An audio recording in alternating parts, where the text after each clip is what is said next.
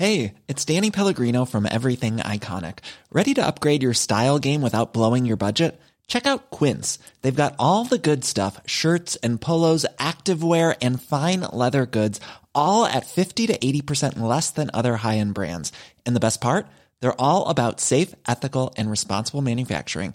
Get that luxury vibe without the luxury price tag. Hit up quince.com/upgrade for free shipping and 365-day returns on your next order. That's quince.com/upgrade. 本当？見えないでしょ？どこにいるのかな？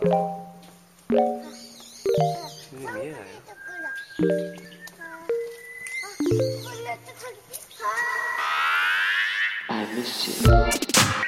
What's good, Internet? It's Monday, December 9th, 2019, and you are listening to Waypoint Radio, episode 284?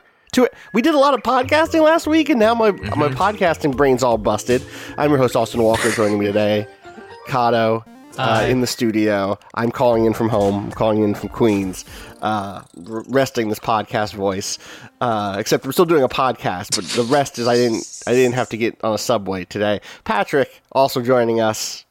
Yeah, we're really running up the score with all those podcasts. We're doing, mild spoilers, shorter pods for the holidays, and so we're just bumping those numbers up. Yeah, shorter pods for the holidays. Rob Zachney, can you testify to how short the pods were? They were tight. They were quick. Yeah. I think it was a fun new format for Waypoint. People associate us with like long form podcasts, but I think we really mastered the tight 30 minutes format. And observing if your argument show. is, had I allowed all of you to record those the way we normally do, it wouldn't have been 3 or 4 hours longer. You are fucking lying to me. No. I'm just saying there was something aspirational. I appreciate that. I think that's in Waypoint's character. Look, I couldn't go all the way because otherwise I would have had a revolt on my hands. That's correct. So it is, I had to set the stage for like future pods. Like, look, didn't that work pretty well? And then I tightened the screw a little bit further. Yeah. Wow. This is how power works. I think because we were all doing pods last week for Game of the Year stuff, it's probably true that many of us have not gotten too deep into new stuff. But Patrick, I did see that this morning you were playing some Mario Maker on Twitch. And that meant that you were playing some new stuff that only came through with this new patch. How's that going? It's really good. I mentioned this on the stream, but that there is a moment during one of our pods where I am asked to talk about Mario Maker, and I was pretty down on it. Like, I have been in a pretty bad place with that game in terms of its long-term arc leading to this big 2.0 patch. I think Nintendo did exactly what I expected them to do, which was like largely fail the community and to treat it as a proper service game in the 6 to 7 months after its release, and to leave the community in a bad place where there are people still playing, like myself, but they aren't as happy about it, and the creative community has largely left, or at least there are fewer people around making genuinely inspired stuff. And this update addresses a lot of that in some really meaningful ways. Before I get to the Link stuff, is the like Ninja speedruns, which is a new mode in which Nintendo drops a level. I don't know at what frequency, but I know that when I logged in this morning, it said you've got 2 days left to do like this stage. So it seems like that's going to cycle pretty frequently, maybe once a week. And they put up an interesting story on the site last week about the origins of a feature in which different runs of enemies chase after you, which a lot of people associate with Super Meat Boy, but actually its origins are in a hack of a SNES emulator for Kaizo levels in Super Mario World. And I kind of follow its weird journey to Nintendo not giving any creative credit to something that almost assuredly had to. I can't prove it, but I can lay out the evidence and let you draw your own conclusions on how we arrived at this moment. But it's more fascinating than even I would have expected, because so when you're not seeing your deaths, you're seeing the runs of other players, and it seems like what Nintendo does is they match you up with runs that are similar to what you're able to accomplish on the run of the level. So my first time fumbling through the first snowy speedrun stage that they've set up, I'm backtracking. These are only for Nintendo-made levels, right? These are at the moment. The hope would be at some point this would be something that would be spread a little broader. But at the moment, it's only contained to this Ninja speedrun mode that they have developed. So it's Nintendo-developed stages as well. It took me about 45 seconds to get through, and that was me just bumbling the whole way through, running back to the left, running back to the right. So obviously, it gave a sense that there was a lot of improvement to be had the moment you put any sort of concentration or came up with sort of a best practices way to get through that stage. And it marks so you'll finish a stage, and then you see this big long sort of timeline that shows where you fall in the rankings and where the majority of people fall in those rankings. So you'll see it's roughly around 30 seconds is where the vast majority of players are falling in terms of where they're finishing the stage. And then of course that, that goes down as people get towards, 20 seconds, 18, 17 seconds seems to be the maximum. But every time it re-rolls or rather repulls the ninjas that you're getting every time that you're getting better at the stage. And so you record a better time, then you're going to get ninjas that more reflect people who are within the pool of what you're going for. And that's interesting in a couple of ways. One, it means that level optimization is difficult. Everyone's going to kind of run into a wall in which they're not quite sure, how could I possibly do it faster? And so you can tune the amount of ninjas that are shown on screen. It's not just, here's 100 of them. You can get it down to where it's 4 or 5. It gives you a gradation scale there. And so what I found pretty quickly is that, actually, these are hints at what I could be doing differently to get through a stage. Actually, if I do a butt stomp and then slide through this slope, that cuts off half a second. So some of your runs actually become about vaguely following what you were doing, but then taking notes on what other players are doing that are clearly allowing them to get through sections faster. And this reaches a point where I had sort of maxed out what I could do with I was doing the lower, the level of setup was sort of a upper path, a medium path, and a lower path. And I'd seemed like I'd more or less done what I could do in the lower path. I could kind of do a jump a little bit easier and maybe shave off about a half a second, but it wasn't going to get me anywhere close. I was capping out at 24 seconds. It's well, how are people sniffing at 20? It's it's not going to happen down here. Well, for when I had a path I was trying to optimize, once I'd already collected the hints I wanted from the other players, I'd turn off the ninjas so I could focus on just getting the run done. So you can totally turn them off. You can totally turn them off. Okay. You don't have to have them. Cool. You can just do a speed run without any ghosts sort of following you around. And what I found was okay, I need to rethink what I'm doing. I'm missing something obvious. So once I maximized that 24-second run, I flipped some of the ninjas back on and noticed, a bunch of them were going up. I didn't even think that you could actually make it to that third tier. And the level doesn't explicitly suggest, very overtly, that's a place to go. And so once I went up there, it's a totally different stage. It's whole different sets of platforming challenges. It's all about sliding and jumping on snowballs, and it's a whole different way to play the stage. And I spent about 15 minutes on that. By the time I did that, I had optimized a different way of playing the level that I got down to 20.02 or something like that, which put me in a pool of 38,000 players. I was, in the 38,000 bracket, which was one tier away from the fastest tier of players that were doing the stage. Nice. And so it was just interesting because it's not just some a goofy way to see a bunch of characters run around.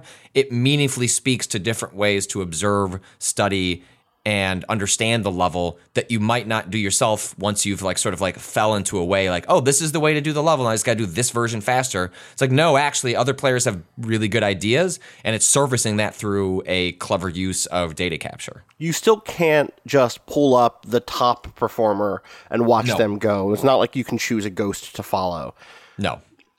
Because in this sense, because it is a timed limited competition, I think that's smart. I think that fits within the spirit of what they're trying to do. Mm-hmm. I feel differently about that on individual maker levels, in which There are levels that these levels are meant to be finished, where a standard average level Mario player can beat it, but won't have a competitive time, but you will finish it. There are all sorts of Mario stages that are made by creators that are not meant for you to finish unless you're like a high level Kaizo player or it's got some weird, I mean, like they're just not, most people are not going to finish it. They're going to watch a YouTube video. And so the way I've always wished that Nintendo would just let you watch either the creators like run, like even a creator run is not a world record run. Creators often don't hold the world record on their own levels. So a creator run would allow you to at least see it being completed, even if it didn't show you the fastest way through it with all the tweaks and optimizations. Well, there's also the other thing here that we didn't talk about today is that you've noted in the past that this is Nintendo like actually nodding at speedrunning existing. And something I'm curious about is, there is a big difference between the average Mario Maker level and a good level for speedrunning. And I'm curious how you feel about the level. There's only been one level so far that has this, right? Yeah, it's just this. Yeah, I haven't watched. I'm and sure it'll there's update presumably in a couple days, and there'll be a new one. Yeah, I don't know if they get archived so that like, hey, you can still go back and play those old levels, but they just don't count towards whatever. I'm not entirely sure of how they're handling the archiving of these stages, if they'll sort of just end up being ephemeral. But yeah, I mean, from the way like my chat was I was asking them like, hey, this has been around for a couple of days now. I mean, the update hit last Thursday. Like how are like higher level players, approaching it? And they, they're, while it may not be a like quote unquote speed run level, like something you'd see at Awesome Games Done Quick, where it's catering to that kind of audience. I mean, where there's a will, there's a way. And those people, the people who have the high end, like the top tier times, are just doing incredible like optimizations of like sliding down things and like just things I'll never, like you could show it to me and my fingers won't be able to pull it off. And that's what's kind of beautiful about this mode is like different levels of players get to shine in different ways. And because you get that sense of like what I could do better within your tier, that means it's like, okay, well, this is within your grasp. Like you may not be able to do what like the best of the best are doing, but come on, like you could probably do this version of this jump if you committed to it. Once you've seen another player who is roughly at your skill level pulling it off. So, I'm going to be curious to see what those higher level speedrunners do and how Nintendo grapples with, essentially like they want you to get better, but it's like if the fastest is so fast that you can never sniff at it, maybe that's fine. But it does introduce a wrinkle where they are canonizing people who take advantage of mechanical exploits and an optimization level that is not what they usually expect of people or demand of people in a Mario level. Totally. I'm curious, besides this stuff, this new update had the Link stuff, but it also just had a ton of new, whatever, toy box, fun things to play with, new parts for the levels. I'm curious if you've seen that stuff used yet at all, or have you only really seen the Link stuff? Hell no, I just went straight to the Link stuff after I got the speed run I wanted because I really wanted to see what people were doing there, and it's fascinating. The Link update probably single-handedly is going to like stop me from putting Mario Maker 2 at like number 10 on my Game of the Year list as a punishment. That's right, yeah. Where it's like, yeah, you know what? You're here, but you're number 10. Like, don't be that proud that you made the list. And it's single-handedly going to like skyrocket it in a way that we'll have to see how it settles. I got to put more hours into it. But I had such the biggest grin on my face. I was just chuckling and smiling the whole way through, not because of just novelty, like mining nostalgia and putting sprites in is one thing. Like it is so mechanically diverse in a way that I was not necessarily prepared for. There's so many creative things that players can do in terms of swap. There was one stage where it was like select your character, and there was a pipe for Mario and a pipe for Link, and the levels were constructed in ways of approaching both. But then once you finished it with one character, you had to go back through it with the other character. We on one of our podcasts, which I think this will be one that, again, as we time travel through podcasts, I'm going to answer something that I couldn't answer on a podcast here in the future. Is it's not like a Link level or a Mario level; it's a costume, and it is a costume. Okay, it is something that when you get hit, it falls off, and so often you have with these Link levels just tons of pipes that are dumping out Master Swords, so you can put it back on. It makes me think that Nintendo really should just allow for a level to be flagged as Link, and if you want to have multiple characters, then let it be a costume-based affair, because it gets kind of goofy where you're going, like, you can't go more than a screen or two before, like, a pipe is just dumping Master Swords because the level cannot be completed without having that equipped. But I actually expect Nintendo to meaningfully address that, because that seems like the kind of quality of life that would make sense feature that they wouldn't do. And that a thing like Link is something that I didn't expect them to do, and they do, which is, you know, the fundamental tension for a lot of like Nintendo fans is they do lots of things you love and not the things you want them to do. And then you meet somewhere in the middle. But it makes it so you're playing just a different, like, sometimes I felt like I was playing an RPG. Sometimes I felt like I was playing a puzzle game. Like, Link has so many different moves. Like, you can sword slash, you can dash, you can shoot an arrow 3 different directions, which also has physics. You can do a sword dive. Like, it just introduces all these different variables to play with, and the wideness of how those verbs can mash up with Mario's verbs just creates like, your head is just spinning as you see people start to figure out what to do. Like, even what's fascinating is to watch in different levels, people have a pretty good sense of how to communicate, if they want to communicate to the player through coins or arrows, like different ways of signifying, like, hey, if you're not sure what to do this here. Like, for example, in Mario Maker parlance, a Z that is created with like a track where you'd normally like slot like a platform or something that like moved along. If you just see a Z, that means a spin. That has just become canonical terminology to communicate, hey, you're supposed to spin here to get through this next section. That's born out of like Kaizo stuff, but that's a way of like trying to communicate that to player. And people don't know what that is for Link. Like, for example, like a down arrow, it seems like an early way people are trying to say, like, hey, this is where you have to do the dive. And the last level that I played before I finished up my stream was a Kaizo Zelda level, in which you have to defeat. Like that, it feels like already. I know. In which you have to defeat 11 piranha plants on your way through a set of complicated platforming challenges that all incorporate the unique characteristics of Link. So there are big plant enemies that you take out with your arrow, and then there's a new toolkit from a new enemy. I don't know the actual name of it in Mario, but it spits out a rock and spike. I think. Sure, maybe. And you can dive sword onto that and pogo stick across it. And you can do a short pogo stick, or if you hold jump, you do a long pogo stick. And so the cadence of this level I played was like the first section is like, shoot this first piranha plant, jump on a platform that immediately sinks. You have to jump over that, dive down with the sword to take out the next plant. As that's falling, you shoot an arrow across, which hits one of the switches that does red to blue, that like alternates platforms that are functioning in the level. Jump onto the next. Oh, and then you fall.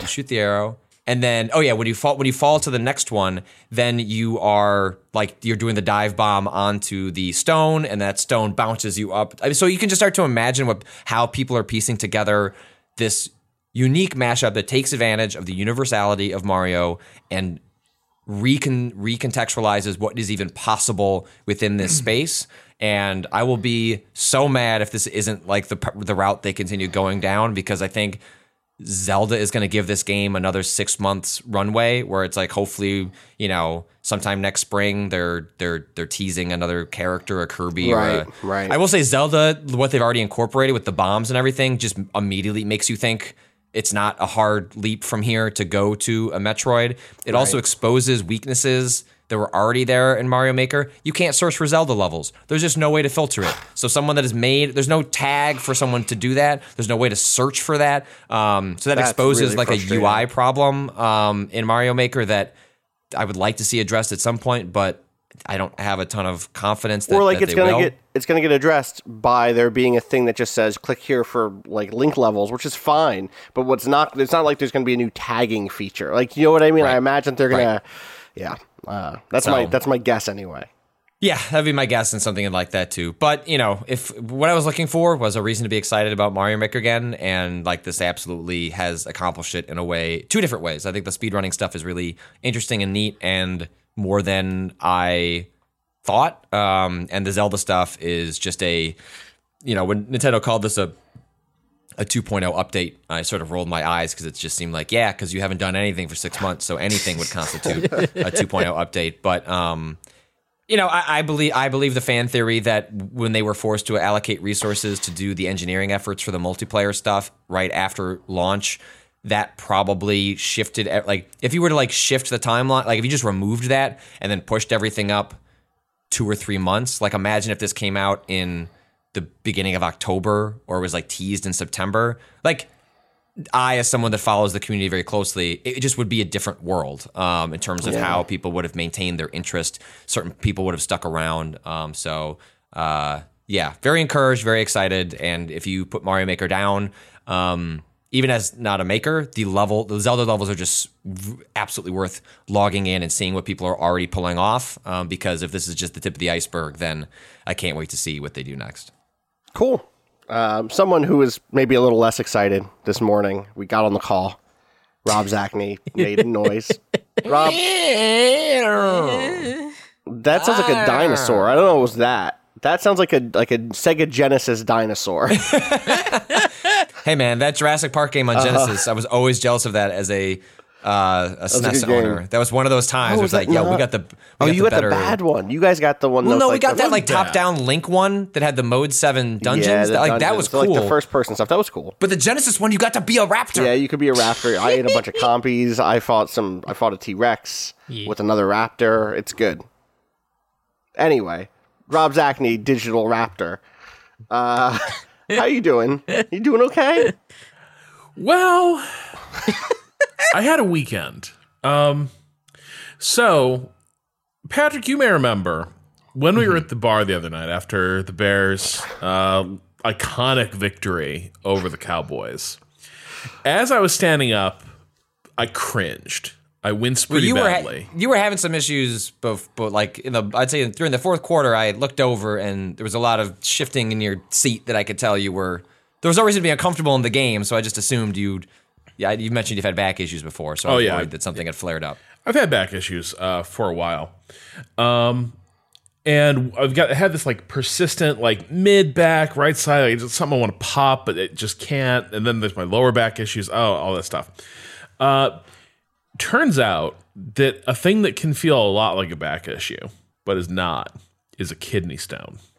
Oh And it is possible that over the course of that Bear game, by drinking about 8 pints of beer, And those bad shots you described, which no one has heard yet because they're for Game of the Year pod.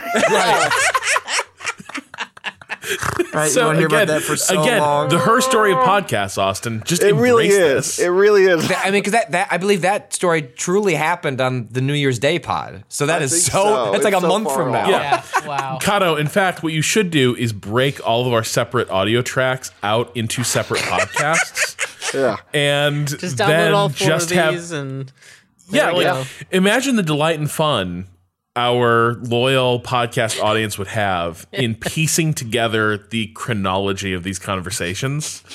And then like there'd be a fan project of like restoring the podcast that we recorded in order. It'd be great. Anyway, so yeah, it's also possible like we were drinking lots of beer throughout that week. And I had some issues and I was like, maybe my stomach's a little upset, or I don't know, maybe the bed's too soft. I just don't know.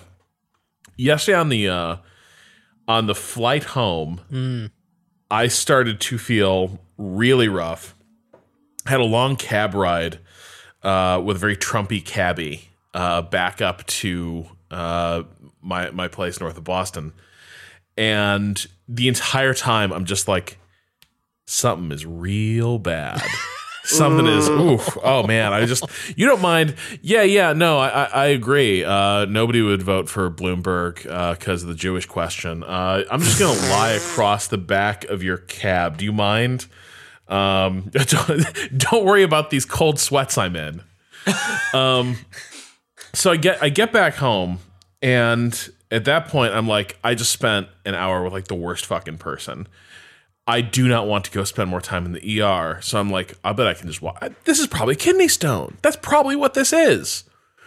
Some of the symptoms are a little scary, but whatever. I can probably just tough this out. I'll just drink a lot of water. Oh, God. And so my partner is just watching me pace around the house, chugging water. Quick question. And is this your first kidney stone? first one in like 20 years. I had one when I was like, I just had a really random one when I was a teenager, and then nothing since then. But Buddy. yeah, I know. Apparently, that makes me pretty lucky as far as people get kidney stones. Like, once you get one, you get more. I had a friend who literally just went through this weekend also, and so now you 2 for 2. That's kind of a scary alignment. Everybody watch out. Yeah, so I spent a good portion of the day in the ER yesterday. And the only thing on the TV in the waiting room was an all infomercials all the time channel. And so I'm sitting there like just this Which room is a full of crime. like miserable people. Yeah.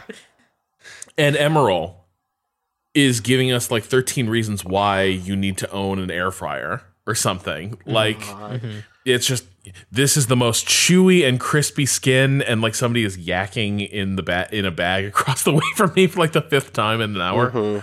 So it was a pretty rough day. But I'll tell you, man, I have never felt better hydrated than when I was hooked up to an IV line and just like nestled under one of those warm blankets they give you and given like really heavy duty painkillers. But once I finally got treated, it was very cozy. And then I was like, yo, this isn't so bad. I like this. This is okay. I can This is live with good. this. I felt like a beloved pet in some ways. Like everyone's just like, are you warm enough? Are you thirsty? You just want to sleep a little bit? Okay, that's good. Just let us know when you want to go to the bathroom. I was like, okay. Bye. Bye. Thank you. Yeah. And then in keeping with that theme, when I finally, got home yesterday, I was like, I'm gonna watch a bunch of The Mandalorian. And when I watched The Mandalorian, I haven't seen those Winnie the Pooh cartoons in a while. Living the life, Rob. Living the Jackman. life. Love it. I'm a grown ass man. Hey, listen, get yours. You deserve all the Winnie the Pooh you want, Rob. I'm going to put that on record. No one can disagree with me on this. So I'm guessing not so much in the world of video games from you. Not a ton, no. Well, I'm glad are you feeling better at this point? Are you all right? Yeah, I think I'm doing all right. Who knows? There's always the possibility. So the doctor, like, they did a CT scan to rule out other stuff it could be, and they were like, "Yep, there it was." And they were like, "It looks like it's about to leave your kidney, and then it'll pass at some point." And they were like, "But it's big." Oh. And I was like, "But see, the thing they told me what sounded big, but they were like, that's nothing. But, like, we didn't even have to do anything with that. That'll just pass." And I was like, it doesn't sound like it would pass. No. At It all. sounds bad, actually. And the doctor was like, no, it's not bad. Otherwise, we'd intervene. But here, we're just going to give you water. Good luck. Have fun. Yeah. Here, take this medication. It's the most on-the-nose medication in history. It's Flomax. Oh boy. Well, I'm glad you got through it, Rob. I hope it's truly there's a game I behind played. you. Oh. We talked about it a bit on the end of the year podcast, but I never talked about it last week. I finally played Sam Barlow's Telling Lies. Oh right. Yeah. And I think more people should check that game out. And look forward to your convo. Did we wait? When did we? What did we? When was that? We talked Okay, about that. I on, like, remember. I think. Yeah. So I won't spoil anything. Yeah. That's. You seem pretty high on it, is what I'll say. Yeah, I think a good. Didn't realize it was a game about like investigating police malfeasance after the fact. Right. But now that I do, like, once I realized that's what it was about, I was like, oh shit, I thought this was just like stunt casting. And instead, it's like, no, look at this like police operation just spiral out of control in the most unethical possible ways. Yeah. I'm excited to get to that. Eventually, you gave me a real strong pitch for it. So, on the list, like every other fucking thing. Kato, how about you? In our brief break from Friday's pods, have you played much of anything this weekend? I ended up going back to Life is Strange, try to catch up because Oh, nice. the last episode dropped. Episode's out. Yeah. I still Did you hadn't get through played them all, or No, I still hadn't played 4, so I had time to do that over the weekend. And I enjoyed it. I didn't enjoy it as much in the playing of it. It felt like a strange kind of diversion from the story, but then I'm actually warming up to it after concluding that episode. Like when you're in the middle of it, I felt it was like, this seems like, I get how they get here, but it feels like they're being distracted, or it almost felt like a filler episode kind of a show. It's like, oh, here's a new piece of conflict that maybe comes a little bit out of left field. But I think they end up weird, using a little it weird to add in episode 4 or 5, yeah, right? Yeah. But I think that's like, if you go back and watch like even some of your favorite shows, like second to last episodes are just like really difficult, Right. Because Yeah. on some level they're trying to set up some stakes for the end without Yeah. paying any of them off, and so like that. If like the two probably most difficult level like plotting stages are like a pilot to get people in, and then like the second to last one where you're like, we're not quite there yet, Yeah, and we're kind of spinning our wheels. But Right. yeah, it is only 5 episodes, so it's not like we're talking Yeah. an enormous season. I do think that they end up by the end kind of circling back around on a bunch of character moments, character growth that has been building in a good way, but it was just kind of the central conflict felt a little like, this feels like a lot to add in the 4th episode. Yeah. But otherwise, like after having finished it and like with a little bit of distance, I've been like, okay, that was pretty solid, and I'm very excited to see where it goes to in 5. But I haven't quite gotten there yet. I'm have been waiting for the whole season because that is how I play games like that. And so now that's all out. I need to get to that also. Anything else you dip your toe into? Are you still keeping up with Final Fantasy at this point? Kind of. I mean, I like played a couple quests like the other week, but then I haven't checked it out in a while. I'm trying to get through Control, and then maybe Jedi. Definitely not Death Stranding, but it's also a thing I started. It was a mistake. I don't know when I'll probably end up playing that more over the like break when I'm away from my console. I'll be able to pull it up on my computer and stuff. But On your computer, yeah. I thought you meant Death Stranding, and I was No, like, Yeah, I was no, like, no. how are you going to do that? I meant, I got an early PC build. Don't worry about it. You know. I wish Um, my yeah. PlayStation now sounds like a fucking 747 Oh. taking off every time I turn it on. I think I need to clean the vents. It's been a while. It's very Yeah. loud. Yeah, that's already a kind of a loud system at times Yeah. as it is. So that's rough. I have continued playing some Final Fantasy. I'm Hell now yeah. I've made it to Ishgard. I've made it to Heaven's Word, which is not me mispronouncing Heaven's Sword, nor is it them Wait, I inventing. thought that's what it was. No, it's Heaven's Word. No, Heaven- I mean, There it's is a 40, heaven's, but is there a heaven's sword? No, there's Sword. no God Heaven's damn it! Sword. I can't. Sword. It's Heaven's Word. It's like going towards the heavens. Heavensward.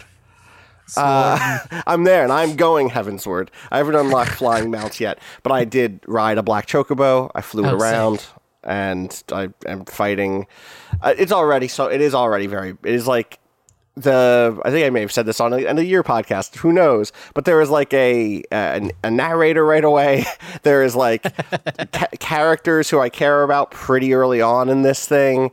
There's a great fundamental premise, which is that it's a war between like anti-dragon Catholics and dragons who have returned from ancient slumber. But what if there's something else going on in this war? What if the war is a little more complicated than you think? And some interesting characters on the various sides of the conflict.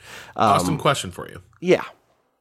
I remember back when this Final Fantasy journey began. Yeah. You were like, I'm not skipping to the stuff everyone says is good. Yeah.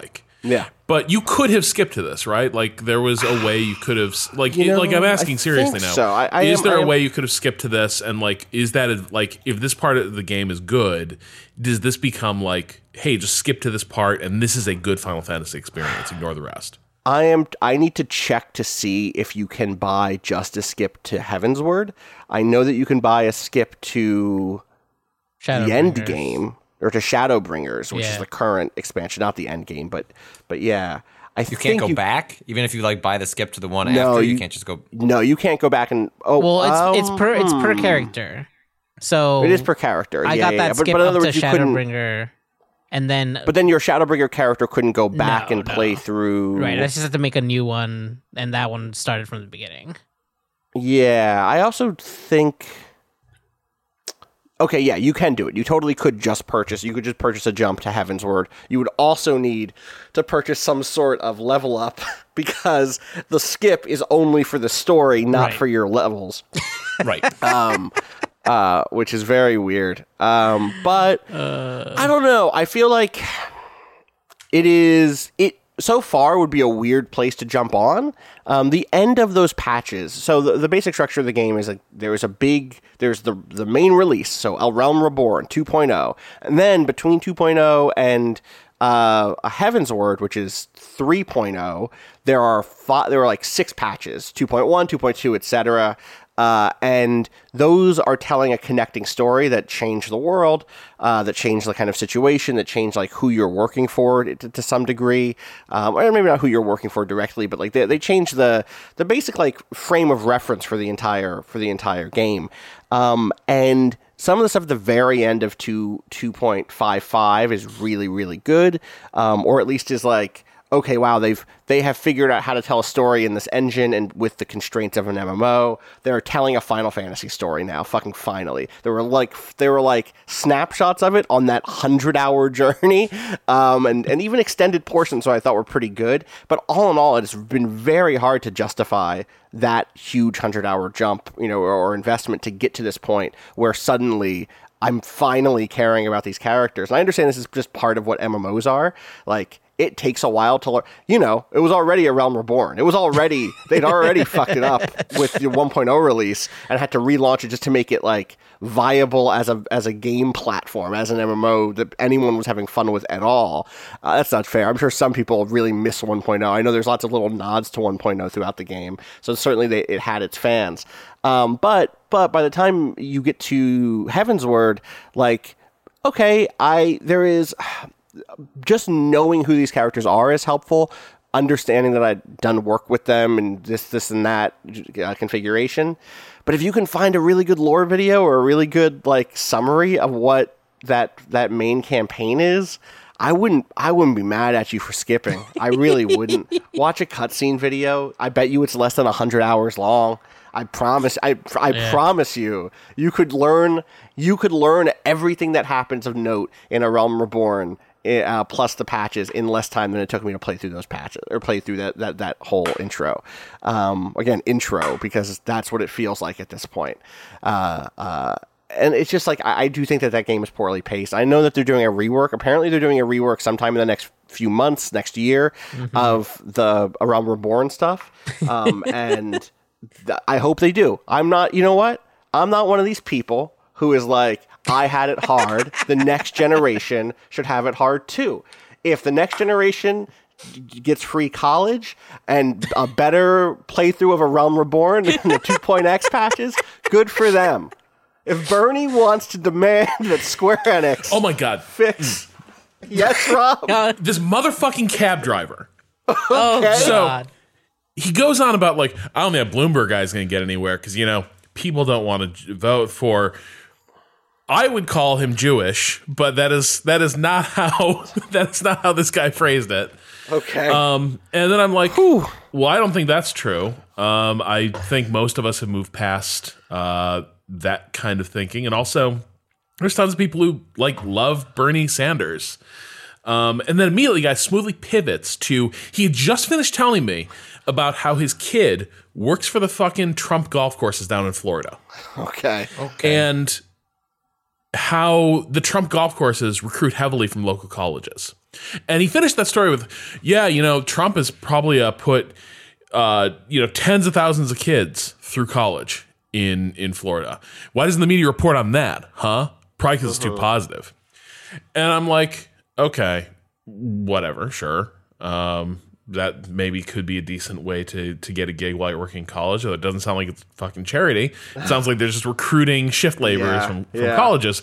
But anyway, so I'm like, hey, most people don't seem to have a problem with the idea of a Jewish president or a Jewish anything else. And, obviously Bernie Sanders is a widely loved figure. He's like, yeah, Bernie. Well, I'll tell you this, if he's going to give everyone free college for everyone, then, I want the $120,000 I paid for my kid's education back. I got a little bill for him. And I'm there in cold sweats, just trying to stretch my back out now. My head is down under his seat almost. But I'm like, so how did Trump put anyone through college? You just finished saying that your kid had this great experience working at the Trump golf courses. And then you're like, but I still owe $120,000. Why don't people give Donald credit for that? And I'm like, God damn, how are you people this fucking dumb? How do you I can't even, and this is the Patrick's secret. face right now is fantastic. Don't argue with these people. Don't argue.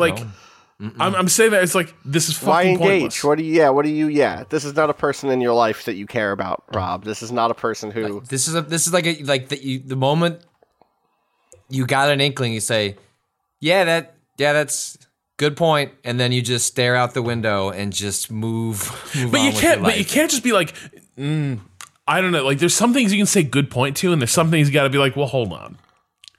I don't know. I can't no. That person doesn't deserve my time to engage with them and try and change But their I can't- mind. It's yeah. not worth it. He's You going just leave wanted you to on the make the side of point to feel road. better He's about yourself. your cab which I'm not driver. saying is selfish. I'm just saying but that's what you wanted to do there was I'm going to get it out there. I did it. I said it. Whereas I just be like, nah, fuck you. Just go get drive. fucked. And I'm just going to move on with my life. I am not. I don't know. I I just get can't be the impulse. non-committal in the face of anti-Semitism because if I ever want to run for UK Prime Minister, it's going to come back up and people are going to drag me for it. He was in a cab and he just sort of Wow. rolled with what this asshole said. Our biggest hearts go out to those of you in the UK right now dealing with election anxiety. Only Seems a few like a days. nightmare. It seems like it happens so fast. Our election cycle is very long. It's very long and drawn out and terrible. And that is terrifying. But Theirs this is very faster, and quick, yet somehow it's that is still what I'm long enough saying. for the Lib Dems to reinvent themselves. Well, what I've heard is, they would just if they could just if Labor just had someone else in charge, maybe this time they'd be willing to work with Labor, which is what they say every single fucking election. Anyway, before we dovetail into an entire UK election conversation, we should probably take a break. I don't really have a bigger Final Fantasy point right now because I'm only just dipping into the new stuff. Or not the new stuff, the old new stuff. The new stuff 4 years ago. But I will continue to play through and give people updates. I just know a lot of people are happy that I've made it finally to Heavensward, and you can rest easy. I got to the good game. All right, let's take a break. When we come back, talk about some news and maybe some emails.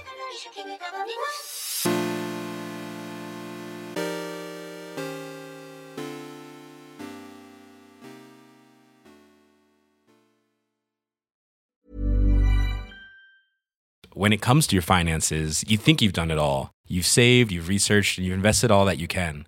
Now it's time to take those investments to the next level by using the brand behind every great investor, Yahoo Finance. As America's #1 finance destination, Yahoo Finance has everything you need, whether you're a seasoned trader or just dipping your toes into the market. Join the millions of investors who trust Yahoo Finance to guide them on their financial journey. For comprehensive financial news and analysis, visit yahoofinance.com. The #1 financial destination, yahoofinance.com.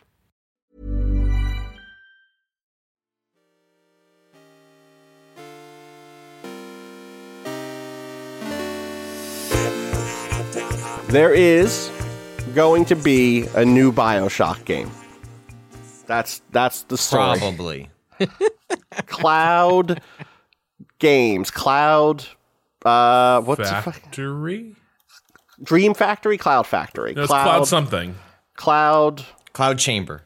Cloud Chamber. I say Cloud Nothings. That's a band. Yeah. What's Patrick? Do you want to catch me up on this, or Rob? Either of you? I don't know. Did someone blog this story? Yeah, Matthew Galt hit it for us this morning.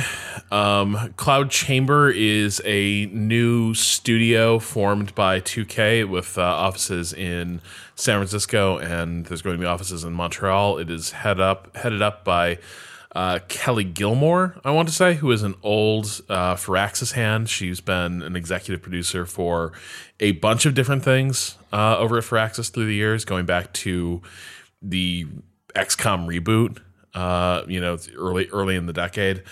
So very seasoned production hands there. There's a bunch of old leadership from the original BioShock games, but Ken Levine and any sort of ex-irrational presence is there's nothing coming out of Ken Levine or a Boston studio for these upcoming games. 2K said in their announcement, this announcement came through a statement to investors, right? So this was very clearly targeted, more people, looking to buy stock rather than people looking to buy games. But their argument, what they were saying was, we are still several years out from any one of these new games, which is maybe why Patrick was a little bit maybe we'll see something, but a lot can happen when. Well, they've settled on an idea, because this project, they say them formalizing the name. This game's been in development for over 2 years already. Yeah. Jason Schreier, who put up a piece kind of re-upping his reporting on this, was, this has been in development in a pre-production phase for a long time now in 2K Marin. And so this is sort of the formalization of the production pipeline that will actually build the game. It's probably 2 years off. There's a decent chance it gets announced formally next year for a game that comes out a year after that. But yeah, I say probably just because, they 2K has tried to make this game for a while now. It is not for lack of trying to make another BioShock. A certain Affinity attempted to make one for a number of years before that one got scuttled, and now it's being sort of made internally over at 2K. So yeah, I don't know what I don't even know what a BioShock is. It's funny.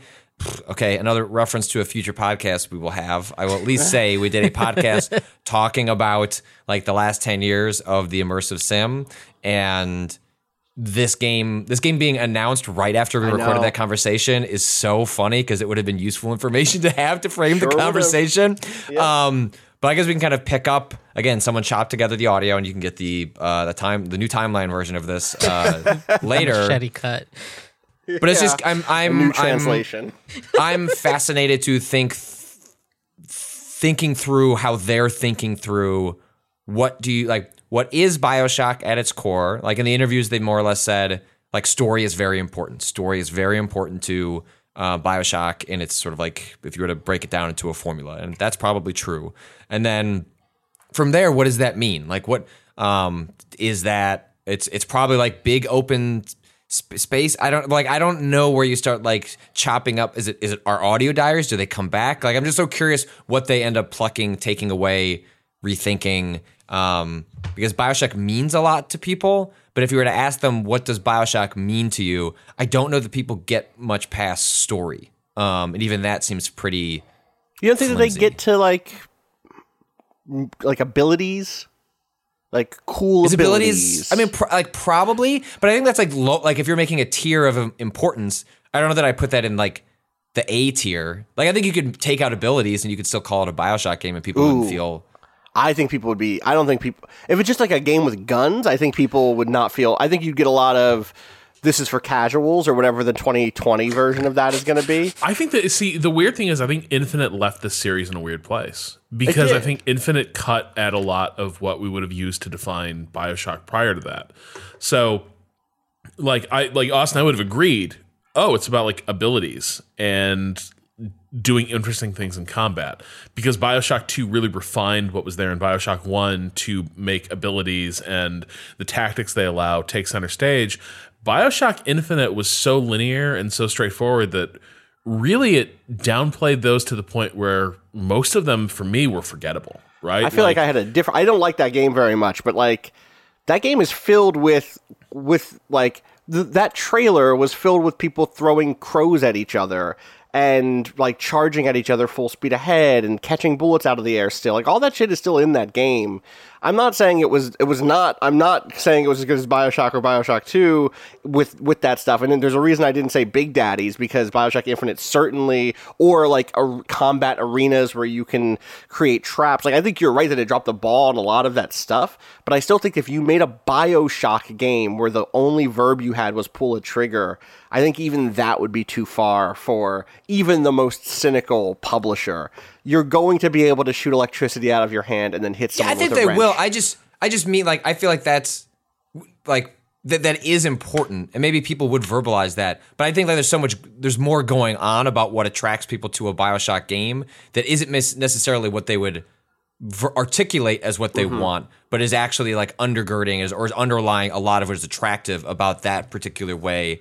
Like I think like fantastic, like almost supernatural locations, like is like that's it, right? Like, you know, Rapture, striking and, architecture, like a very history. specific look, like a very like, you know, BioShock Infinite for all its problems, like that's, you know, was it Columbia is the city in that one? Yeah. Like it's got to like they are striking to look at, where like their locations immediately like give you a sense of something, like awe, wonder, like there's awe, I'd say there's like awe and wonder intrinsic to both of those games. That is like part of the, I mean, which makes, you know, spoilers for BioShock Infinite, like, you know, when you go back to Rapture, like for a game that I didn't like, I was like, holy shit, like, yeah, okay. I mean, in some sense it was like, yeah, because Columbia wasn't nearly as interesting, so take me back to the location I have a better emotional attachment to. But it was cool as hell, and it was because, you know, of all the endearing sort of or the legacy elements of BioShock, probably the look of Rapture is the one that is held up the most. Architecture taken from other times, and then like that go in line with some sort of an ideological through line narratively is the pitch, and then like interacting with that stuff in different ways. And so like, but I think that's part of the dilemma about making a new BioShock game, is that it will, if you stick to that, it will end up feeling very formulaic. If it will feel like throwing the dartboard at the list of things. How do you not make the outer worlds of BioShock? Right. Is a little bit of like what the fear is, right? Like that you, it's like cool, like it's another one of those, but oh no. What I was just thinking is maybe what you need to do is put a little outer worlds in BioShock, because for me, I think the thing that would make a BioShock feel immediately formulaic is all the Irrational games always played, and a lot of Looking Glass games did this as well, where they lived in fear of having you interact with a live character. Yep. And like, given like what I've heard about like the nightmare of programming Elizabeth, clearly not that studio's like forte, right? Like, the amount of times at BioShock you heard someone over a speakerphone or through a window, and it's like, wow, this is increasingly convenient. Also clearly true via the writing of Elizabeth. Just don't let any real people talk to you in real time. You don't know how to do it right now. It's just, you'll get there, bud. So I think the thing that might make a BioShock feel like, if you make a new BioShock, I think maybe you get one game where it feels like a cool retro throwback to like, oh man, it's been a long time since I've come to the aftermath of a great tragedy and sort of reconstructed it through exploration. Maybe you get to do that once, but even then, I think the very first time you realize like, oh, just everybody's fucking dead. Like, I'm never gonna meet the like, you know, Marie Delacroix equivalent in this, or like if I meet them, they will be behind a wall of glass. And then they'll get killed or they will have they've been transfigured into a monstrous form of themselves. Yeah. And they will shout one-liners at me as I shoot at them from across the way. Right. I want to live through the collapse. Like I think that's At which like point you need that interaction stuff, right? Like it needs to look a little more RPG-ish. Yeah, like because when in BioShock, some of the most evocative, like voice diaries and the stuff you'd read about was like what happened during those moments when Rapture was going through the political turmoil. They like suggested in your head, like, damn, that sounds cool. Never actually saw it, and so yeah, probably like if you're taking this pitch and taking the ball forward, it's okay. What's the next like collapse rooted in some ideology that like goes to an extreme, but you could still have the apocalypse version of it, but it needs to happen with the player experience that to some degree. Mm-hmm. Yeah. And you got to do it like, and I think at that point you have to lean in more RPG directions, because I think if you don't, if there's not some sort of player expression, are you just making a high-minded Far Cry? I have no doubt that they will be making a high-minded Far Cry. I have Austin, no doubt let me that they just, will be it's making... 2 years out. Just let me have something No. to look forward to. Disagree. Will not. Guess the only difference between BioShock and Far Cry is how you spell the name. We'll see. We'll see. It's a different team. I should not hold grudges to people who've not fucking started anything. I wish them luck. I would love to be impressed. I am cynical only because of how bad I feel about BioShock Infinite, and honestly, having returned to BioShock 1, not super recently, but in the intervening time, being like, all right, like there's stuff here, but like I don't want to do this again, and it is. I would love to be surprised here. I really would. I hope because of the amount of time it's been, where it is actually kind of a little bit harder to pin down. Oh, BioShock, like, what does that mean? Like, it's a much harder proposition to mix that up when you're iterating at the pace that 2K probably wanted to do with BioShock, but got stuck with Ken Levine and his inability to manage a project. Yep. And so now having it, I mean, by the time this comes out, let's say it's 2 years out, that's almost a decade since Infinite, right? Mm-hmm. That's a long-ass time. Like, It is. And that's what I mean by, like, what do you want from a BioShock game? It's like, I don't know, like, if you nail the cool look and I can, like, shoot lightning, the rest of it, like, if you nail a couple of the aesthetic trappings of what people, quote-unquote, want from a BioShock game, at that point, you have a pretty wide canvas on where you can go from there. And my hope would be, the reason I brought up Outer Worlds was that that game didn't necessarily take advantage of, like, the canvas from there, of like the bits where you could do something different or find new interactions, or it's like that game identified on a checklist a lot of the things I wanted and then like didn't do those things necessarily satisfyingly or more interestingly than I expected from a game coming that should be learning lessons from what those games did. And BioShock's in a unique position where, for one, they'll have the budget that Outer Worlds didn't have, right? Yes. Like that game was that felt constrained by and probably that resources. BioShock didn't have, right? Right. A place that I would love to see them learn from is the games that people who made BioShock went on to make, and BioShock and its sequels. Like, I would love to see them take notes from Tacoma. I would love to see them take notes from like the walking simulator genre writ large, and also kind of more systemic kind of first person stuff. Like, obviously you take a look at, like, we had that conversation about the immersive sim that no one's heard yet. But like the immersive sim came some distance in the time since BioShock. It did not find necessarily a wide audience, but does having the Shock name open that up in a different way, Mostly I think narratively it would be really cool to see them build towards ways to tell stories that don't always devolve into an arena gunfight. You know what I mean? Mm-hmm. Like, we know that's time to set up my traps. Right, exactly. Like, I would love to play an hour of BioShock 3 that feels like Firewatch. And like is in a world and is all that stuff without it necessarily going all the way to like capital R RPG, you know what I mean? To where like I have to put stats and perks and blah blah blah blah blah. I wouldn't mind that. I like that style of game. It's my favorite style of game, but I don't need everything to be that, There's a world where you can imagine them like splitting the difference, and like you arrive on a place that has collapsed and then I don't know, let me travel through a portal, like, you know, some way that like you still frame it in that way you've arrived at the end, but that they find meaningful ways to like send you back there and like have that cool, like this is before the collapse, so we're like a world where like the apocalypse, we're at the you're at the end state. Of course, you're fighting whatever monstrosities have been the result of this collapse, but then you're spending meaningful time. Transport me to a walking sim version of this. Take away all my shit and like let me experience a story in that world. And if they feel like they can't, you know, they have to keep that all that other stuff to satisfy it being a blockbuster, all the other things that go into shipping a game like this and appealing to a certain audience. There's ways you can imagine narratively that you can accomplish both of those things and still give yourself some room. Effects and cause the game. Right. Right. That'd be great. Sure. That'd be great. Give me a power where I pick up an object and it's imbued with memory. I don't, you know, when I pick up.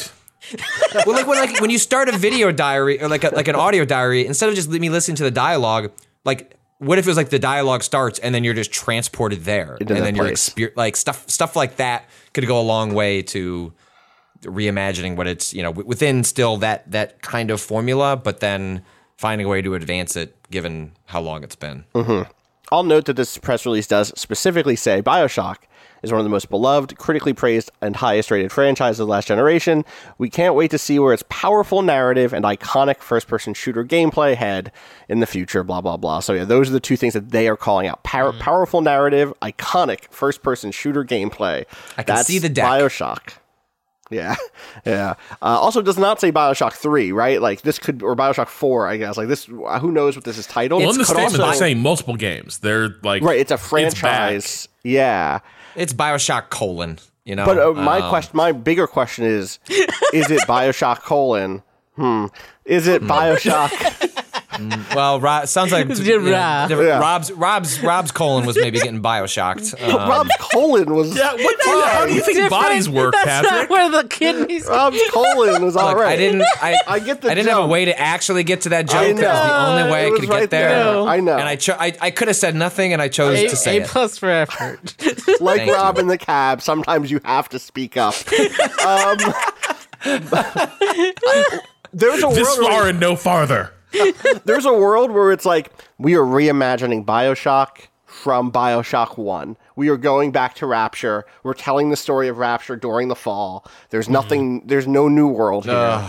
Yeah. I'm putting. No, I know. In the world, I want people's expectations no, you're right. to be the most cynical. The most cynical. Like easiest. Like, hey. And that's a hard game to make. To be clear. No, of course. This in the same way they're like 343 making Halo 4. Like, yeah, you made a Halo game. That's hard. Like, and you did it, and it feels like one. But then you finish it and go, right. Like that was fine, I guess. But I wanted something that tried something different. Right. So there's a world in which this is not. That's why I'm kind of. There's nothing here that says this is a new world. Though yeah. I think Gilmore does specifically say this is wrong. I'm wrong. Kelly Gilmore specifically says we founded Cloud Chamber to create yet to be discovered worlds and their stories within that push the boundaries of what is possible in the video game medium. So here is hoping that they find a world or create a world that has yet to been discovered and not the one that people go, oh yeah, that's BioShock. I want to play that. Turns out there's just one lighthouse. There's only one. Yeah. There's only two, and one of them lies to you about how many other lighthouses there are. God, that fucking game. Any other news? Any other quick hits? Here's a weird thing that's not even news really, except it was news to me. Do you remember a couple years ago at the Game Awards, there was that game called GTFO? Real terrible name, but kind of cool looking alien co-op. Some ex-developers of Payday or something. Yeah, I think it was from folks who worked on Payday originally. Yeah, that game's out in 3 hours. Oh, all right. And on early access. And I had no idea. It's early access, so like I'm sure there's not a huge push. But that's cool. I had no idea that was coming out. I hope it's good. Let me just see this bumped Elden Ring thread. See if there's just you just take desperate to. Nope, nothing. Nothing. When is the things are this Game Awards week, are this weekend, right? It's not even. I thought it was. Is it actually this weekend? I thought it was the game. This week? Sorry, the Keeleys. The Keeleys. See. Aren't they at Aren't they during the 12th, week? isn't that right? The 12th is. You know, if you search for the Thursday. Keeleys, we're the second result. How are we the only people calling them this? I don't like that. It's our podcast. all. I think it was a podcast title, didn't That's a we? podcast title. Yeah. December 12th, so Thursday at 8:30 p.m. Eastern. Valve News Network, which is actually an extremely reliable, like, during the like last 10 years where Valve has like done, I mean, they've done lots of things, but if you like Half-Life Valve, this has been like your one regular insight into like what is that company up to and why do they keep canceling projects that would make the fans very happy over and over again. That person, Tyler McVicker, just, you know, Twitter names are always like a crapshoot. You'll say the name and then you'll find out it's a Halloween name later, but Tyler McVicker sounds right. Says Left 4 Dead VR is real. The Game Awards in a few days with new Half-Life Alex news. Get your Excuse minds me. ready. Excuse me? Sorry. Different- News. different game. News. The Game Awards in a few days. Get your minds ready. It's about to blow. Tyler. So yeah, sounds like that. You know what? I am here on some level for Valve just being like, all that shit you wanted, it's back.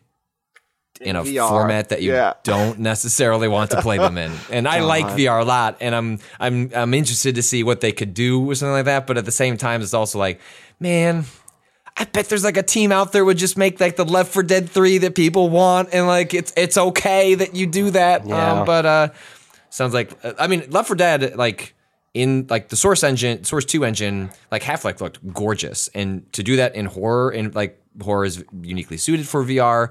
That in a multiplayer setting, like I'm here for it. But man, I hope that is also just optional. Let people just play that on their TVs too. I guess. Yeah.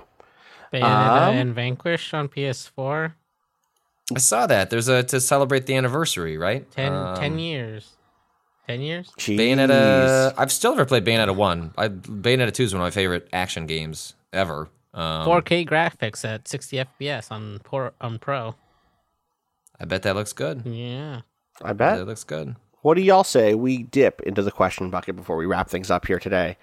If you have a question, you can send it in to gaming@vice.com. That's gaming@vice.com. This one comes in from Joe, who says, Hi, Waypoint team. This year I wrote about my choice for Game of the Year for the first time, albeit just a lengthy Facebook post.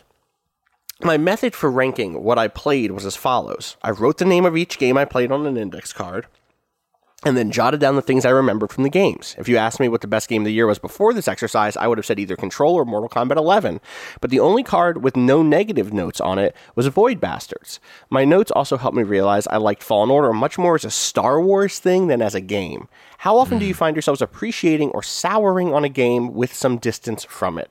How do you square a good first impression with a failure to leave a lasting one? Any thoughts here? I know we just kind of worked through the first part of this, which was the kind of collective conversations around Game of the Year, but we all have our own personal lists to come to kind of keep on hammering out. Well, that's the problem with Game of the Year, But right? yeah. Is because you can have incredible experiences towards the end of the year as you're trying to cram things in, and that's disproportionate or unfair often to like games you had an incredible experience at the beginning of the year that maybe still stayed with you, but like for a game to stay with you like a whole year is just that's hard. That's just hard for any. Like I remember last year when I played Celeste at the beginning of the year, I wrote a tweet that was like, "This is a public tweet to have people remind me how I felt about Celeste in December." And it's like as November came along, like every day there was someone be like, "Hey, by the way, like I'm here. I set a calendar reminder to like literal calendar reminders to look up your tweet and remind you," which helped me like then remind myself, yeah, actually Celeste was like the best game my favorite game from that year. But that happens. It's a weird thing to wrestle with around this time of year. Rob, I'm curious for you. Is there a process for you? Is there a way to make sure that you don't lose track of the things you loved earlier this year? Yeah, I actually have a Word document, like just that I like going back years at this point because I started to realize like recency bias was killing me when it came to thinking about like how I thought about games toward the end of the year. So I just started keeping a docket of games that had come out that I had played, couple prompts to help me remember like what stood out about them, and then also categorize some games into like the justly abandoned tier, where it's like you don't need to revisit this toward the end of the year. Like there's like, even if you hear people telling you like, it's great, just no. You gave up on this, and even if you don't remember the reason, you gave up on it for a reason. No need to. That game is in hell now. Yeah. God. This is a thing that we kind of get into a little bit in those pods to come. It's definitely it's tough because of. I will say what I think I end up saying there is like the 7 to 10 is always harder for me than the 1 to 5 or like the 5 to 10. That back half of figuring out, okay, well, what makes the cut is so much more important to me than what makes 4 over 5 or 3 over 2 or whatever. Who cares? It's like, what games have I decided to write about and cap off the year with? And in the process of doing that, I find myself. It's rare that there's something I felt really hot on that I end up completely losing track of. But that's only because I find I feel negative about most things that I play at the end of the day. And so it can be really hard to break that, which isn't to say that there aren't a bunch of good games out this year or that like, the top 10 games of my year list should really be a top 3 games of my year list. But the stuff that's in that top 5 is like locked. Whereas everything else is like, I like this. This, or the other half of it is like, how much do I like this versus how much do I want to recognize it? And there can be a difference there. There can be a distinction between kind of pure, like, id level joy, versus like I want to spend one of my slots saying that this team made something good, and that can be tough. But I like that process a lot. I like the process of writing these lists a lot because they help me focus on the year as a whole and not just, like Rob said, the stuff that's come out recently, and not just stuff that we've had to cover personally. That's the other thing. It's like I love the excuse of like, oh wow, I'm going to finally go back and play X, and I don't have to do it for content except for these 3 paragraphs. This is all the content it's about, and I need to summarize what I feel about it in those 2 or 3 paragraphs. That can be really fun for me. I also like The Outer Worlds is a game that I've played more like the average person, which is like to say over the course of like 2 months. Like I just kind of plucked at it and come back to it in different time. Like just more like the average person plays a game over several months as opposed to all in one, week shot in order to get your take on it together. And I bet had I played it all really, really fast, what would have happened was that traditional thing where like you feel pretty good at it in the moment, and then like you get some distance, you have some conversations, and you're like, yeah, oh yeah, yeah. Whereas I've had that process in real time, like with the game, because I like play it for like 6 hours, then take a 2-week break, and then play another 6 hours, and like in those chunks, like have come to cool on the game in various ways that I would have otherwise done, like in a larger sense, over the or put it in like my number 9, and then the year after being like, I probably should have put Untitled Goose Game there instead.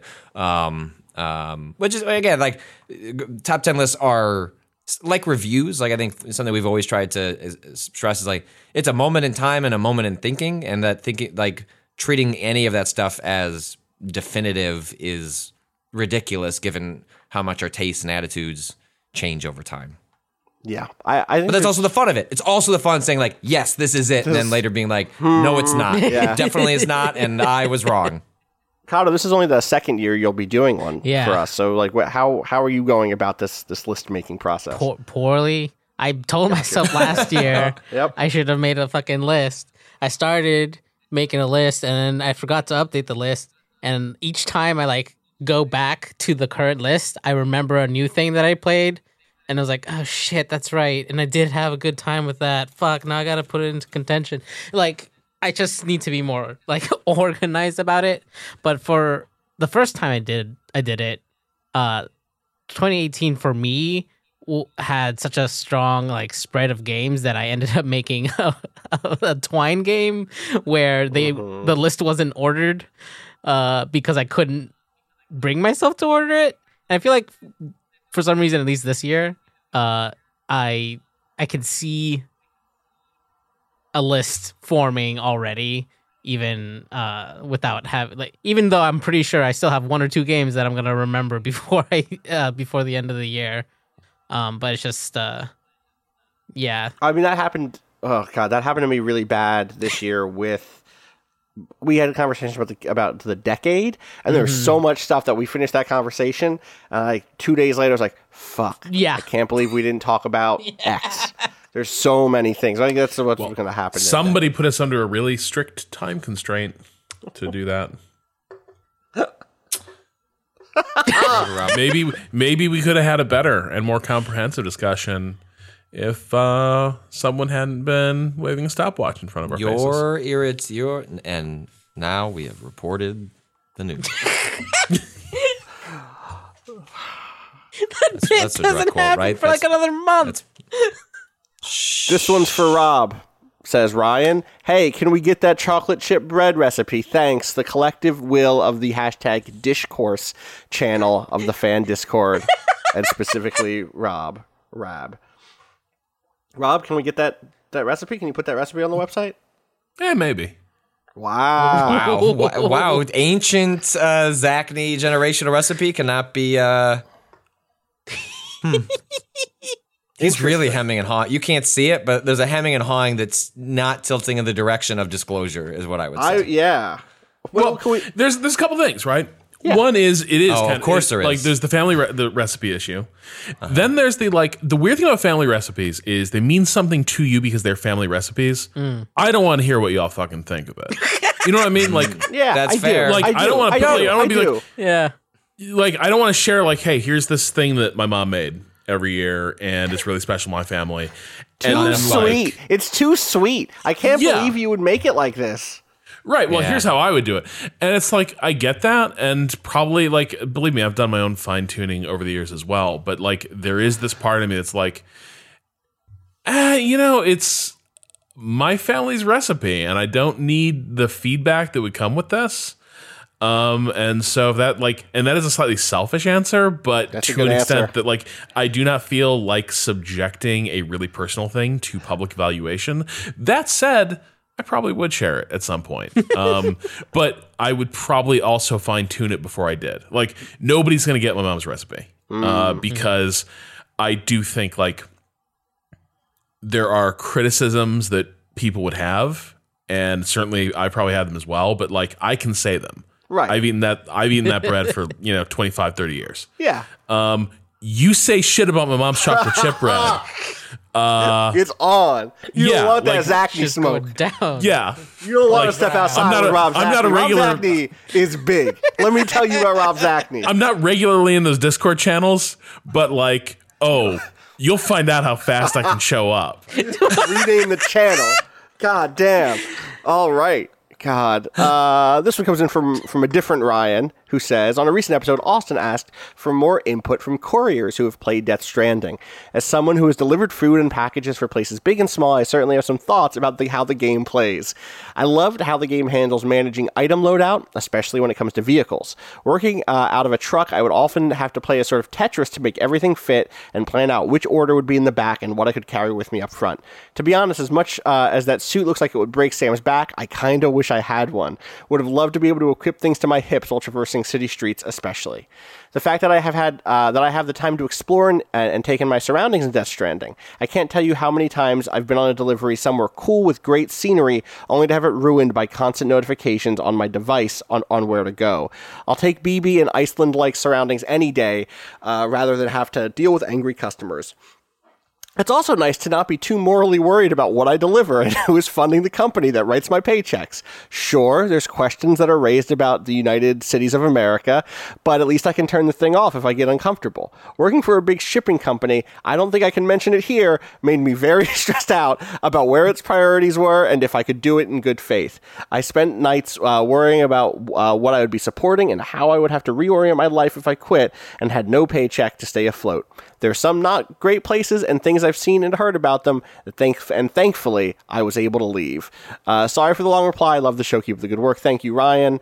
If you were a courier or a delivery person or any other sort of Death Stranding related person, I'm still interested in your stories. These are How interesting. did no one write that feature piece? That just I know, seems we're like just doing out there it for slowly, the taking. bit by bit. I know. Did Over we podcast.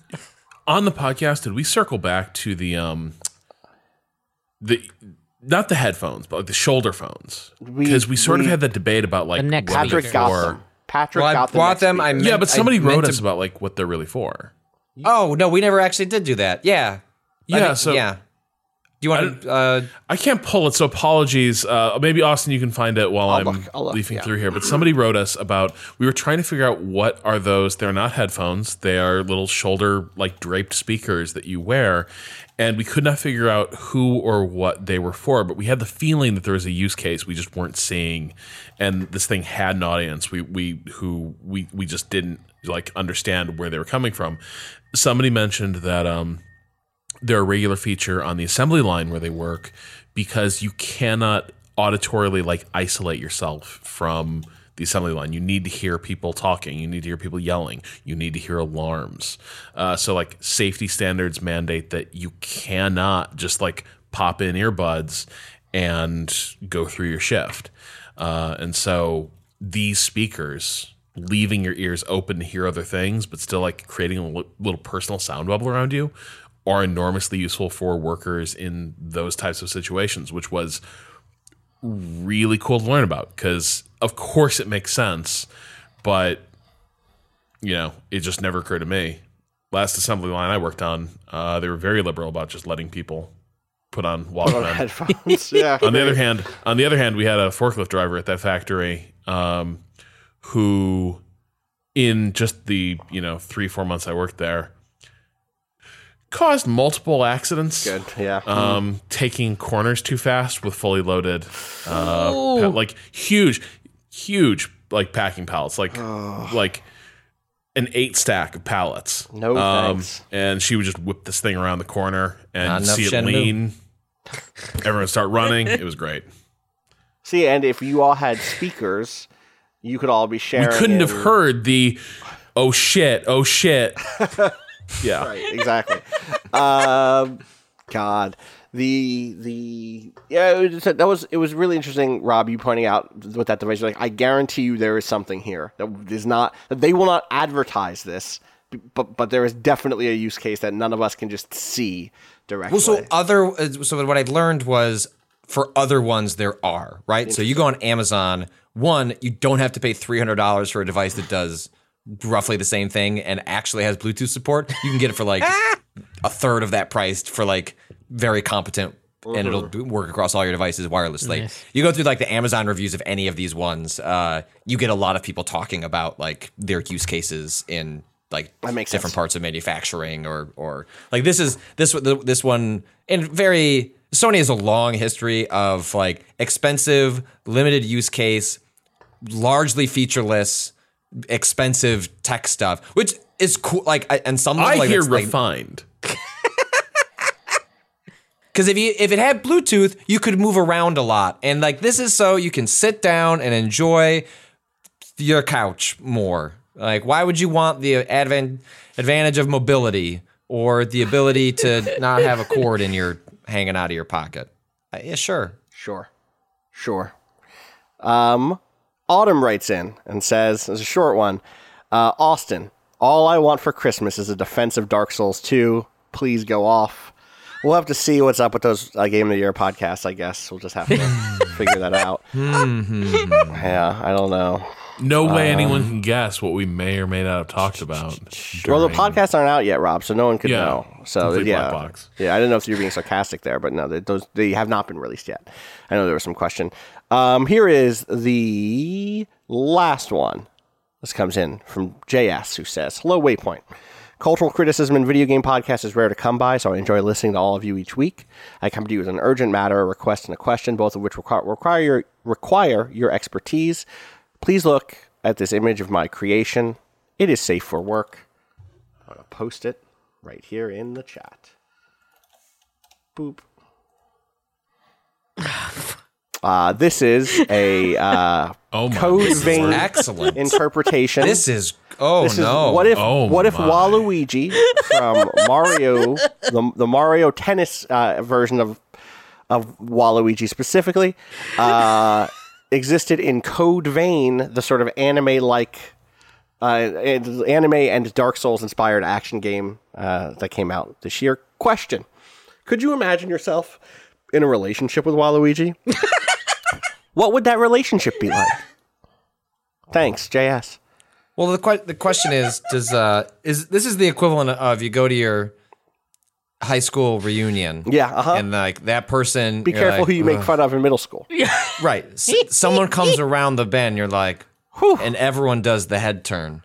My God, look what happened to Waluigi. Waluigi got hot, but does that come with a personality makeover as well? Like, is this something that is just external? Like they're just hitting the gym, they're watching what they eat, like it's all that. Is Waluigi still Waluigi? Mm-hmm. Is this a one night stand with Waluigi, or is this a relationship with Waluigi? God, I really need. There's that God. What is? Go ahead, Rob. You have a more complicated thought than me. I will hand this over to you. The mustache is a stumbling point. In general, or do you mean in this particular? I'm not anti-mustache. I'm saying in Waluigi generally, or in this particular instance. It is very funny. The mustache remains classically Waluigi. Yeah. And everything else has changed. Everything we should describe. Can you describe what you're seeing in front of you? There's a long hesitation from Rob, hoping someone else would do it. No, I can't. I don't think I have the language. There is. Just think of hot Persona style Waluigi. And then you're there. You're 90% of the way there. Joker, think like someone Joker writing, drawing Joker from Persona 5, but brown hair instead of black, and it's pulled no! back. Look where the gloves stop. Yeah, the gloves stop. Oh no! The gloves stop. Those pants are so tight they squeak when he moves around. The glove. There's an audible I can see fingers. That's how low the gloves are. The You know what I mean? cuffs have leather On the inside, yeah. Cuffed, 3/4 cuff, purple button-down shirt with a very is real tight, good. very small. I mean, not extra small. It's not cropped exactly, but a short vest. And blue eyeshadow, because he's got those that very light blue little touches are under important. the eyes, and then what looks like three different Pockies kind of balanced on his upper lip. I think that's what that is, to make the mustache. And then also the L, the upside down L is similar. Totally, yeah. Yeah. It's a powerful look.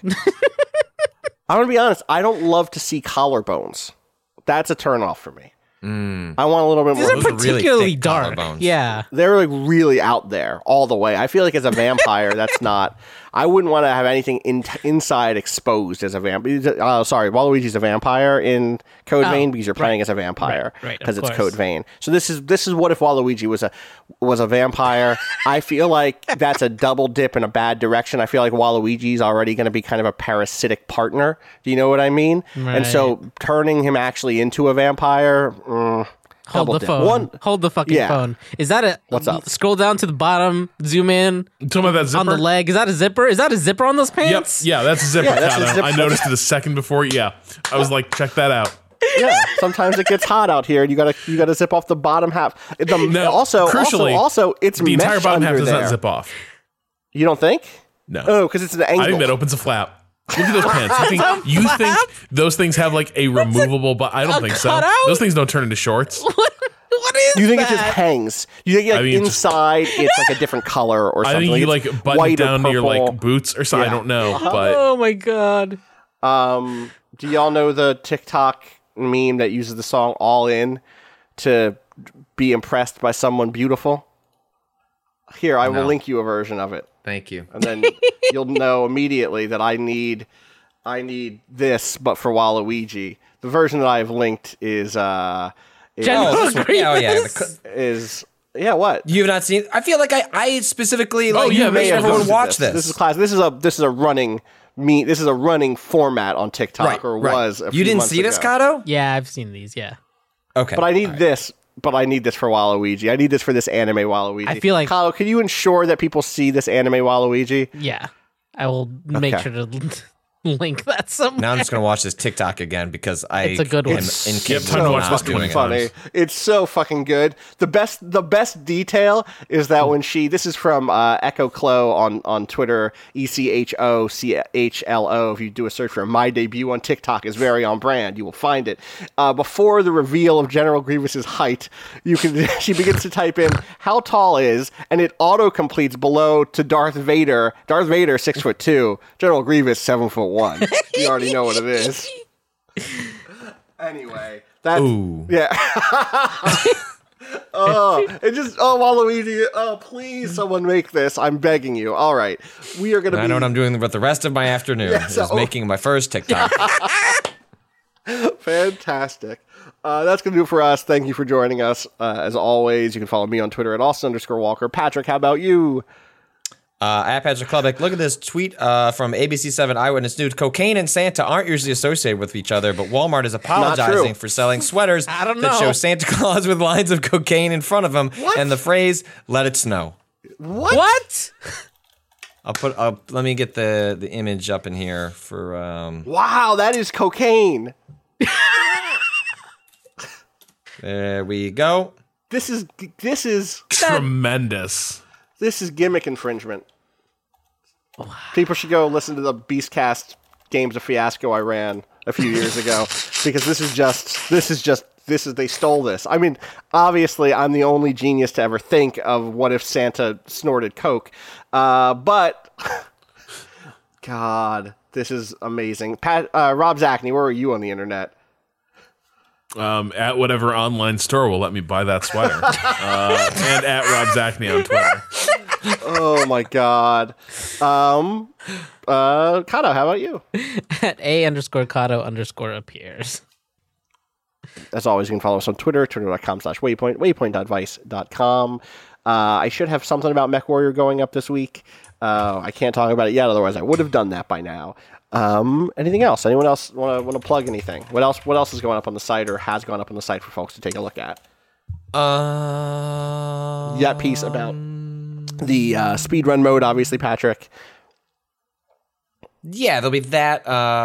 We have, I don't know. There's that like big feature that should be going up, like examining the aesthetics of Halo Reach with its like the most recent update that Steve Russo. 343 did, the Steam version. Yeah, I don't know. Unfortunately, the meeting where we start thinking about all that happens like right after this podcast. Apologies. So, yeah. I mean, really, it's a lot of like the next 2 weeks are a lot of small stuff while like Kato produces a Game of the Year podcast, sends it to me. I give him a transcript. We start building a post. We start figuring out, so it's a lot of like, how can we do small stuff that keeps the site alive while trying to prep the back half of the month? Yeah, that's it. That's the thing that happens, and that is the rest of our year. I hope you'll stick around. We will have a podcast on Friday. I will be able to talk about MechWarrior then, and I love to talk about giant robots, so get ready for that. As always, thank you, Bowen, for letting us use the track "Miss You" off the EP Pale Machine. Find out more about that at waypoint.zone/BOEN. Until next time, I hope everyone has a good week and remembers to say, fuck capitalism, go home, vote the Tories out of fucking office.